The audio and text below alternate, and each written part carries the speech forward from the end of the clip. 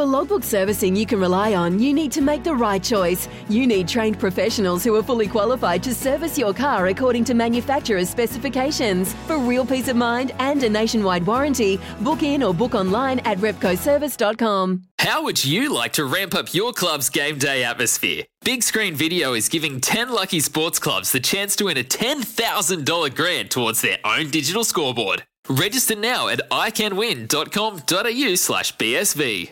But there is a massive UFC card on UFC 272, and it starts, by my reckoning, about midday New Zealand time. But the man that will tell me the absolute correct time of, it's not kickoff in UFC, let's call it, it's punch-off. What time is punch-off, Brad Lewis, on Sunday?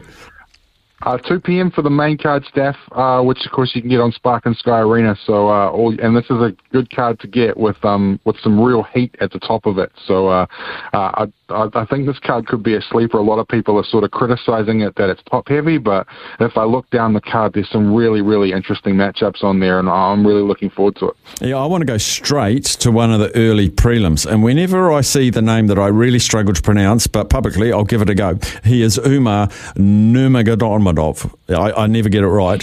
Is he related? There's one Nurmagomedov that isn't related to Khabib. I believe that Umar is Khabib's brother. So there is another Nurmagomedov that has no relation, but I am 99% positive that Umar is Khabib's brother or cousin. So yeah, he is related. And he's 13-0. I don't know if I've never seen him go. Is he good? Yeah, he's very good. He's I mean, if you've got a name like Nurmagomedov, I know, it's and just you're scary. from Kazakhstan, like it's and mate, you know, those sort of Eastern European and particular Russian and Dagestani MMA fighters, and specifically in men's mixed martial arts, they are the future, and there's a lot of them coming through. You know, look at Islam Makhachev, for instance, who's a future challenger for the and probably a future lightweight champion, just quietly. But they are the future. Khabib has set the groundwork, and you know, there's a couple in the light heavyweight division.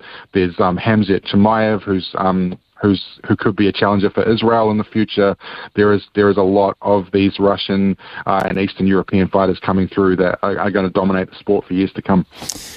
In the prelims, it's a guy I always look out for, Edson Barboza, because whenever I hear his name, I just remember that kickathon against Dan Hooker.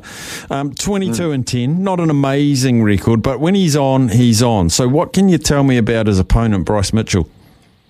I love Bryce Mitchell's staff, and one thing to look out for with Mitchell is his shorts. He's from Arkansas, and he's a hunter.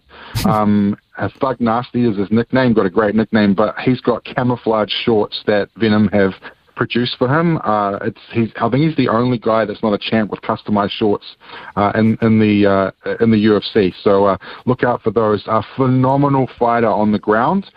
If Edson can keep this fight standing, then Mitchell doesn't have a chance. Like, Edson's that good on the feet, and Bryce's sort of standing game is not at an elite level. But if he can get the fight to the floor, he has a huge advantage in this fight. He is so good. He's a tremendous grappler. You know, went through the Ultimate Fighter and grappled his way to that. Has had a couple of tricky fights in the UFC, but his grappling's pulled him through. The Charles Rosa fight completely dominated Charles Rosa in his last fight against Andre Fili. Was dominated on the feet, but won all of the grappling exchanges to eke out a decision in that one. But as I said, if Edson can keep the fight standing, I can certainly see him getting a knockout. But on the flip side of that, Mitchell's certainly capable of getting a submission over a guy like Barboza, who's a good grappler, but Mitchell's top game is elite. Right, I've got left a good 3.5 minutes to talk about the big one. Now, can you walk us through these two guys? Masvidal, Covington, used to be best mates, used to be training partners, and now there's probably not two people on the planet that dislike each other as much. What happened?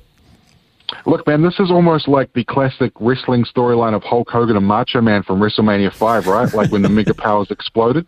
Like, these two guys were boys. They lived together. They trained together. They were as tight could be. And then sort of a trigger hit with Colby when he started on his win streak, when he won like 8 or 9 fights in a row. And, you know, he sort of transitioned into this pro wrestling type character and started to believe in his own hype and, you know, was making a name for himself in the mold of Conor McGregor. And he won the interim title and then kind of turned his back a little bit on his teammates and on his team. And then he had the feud with Kamaru Usman as well. And it just, and sort of left Jorge to the side. And, there's some legitimate beef here.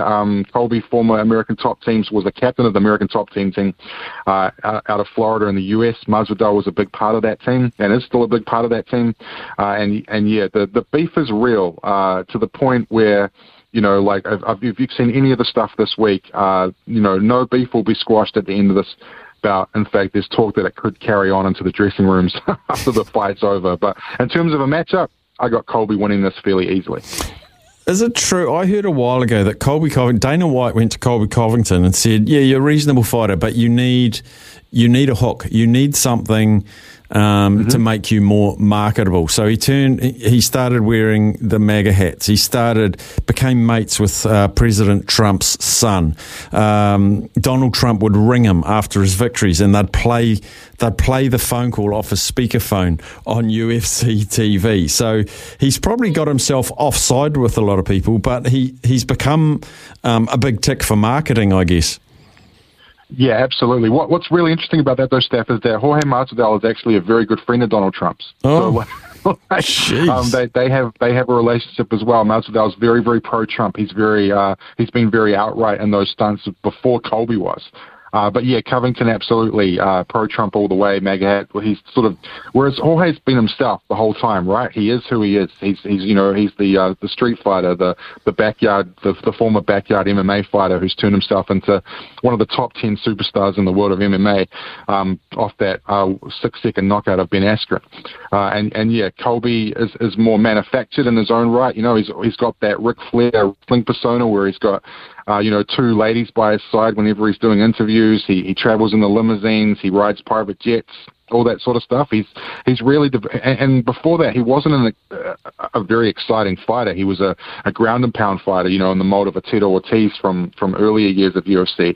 But he's changed his style. He's much more aggressive. He had 2 phenomenal fights with Kamaru Usman, who's arguably the best fighter on the planet right now, and Colby is within a hair of being as good as Kamaru. I just see him when push comes to shove, Colby has way more ways to win this fight. He's good enough on the feet. Jorge's fantastic on the feet, but as Kamaru showed, if you can get him to the ground, you can dominate him down there. Brilliant. Brad Lewis, always enjoy your insights. Thanks, mate. Enjoy Sunday. I know you will. Thanks, Daff. Anytime, mate. When making the double chicken deluxe at Macca's, we wanted to improve on the perfect combo of tender Aussie chicken with cheese, tomato and aioli. So, we doubled it. Chicken and Macca's, together and loving it. Ba-da-ba-ba-ba. Available after 10:30 a.m. for a limited time only.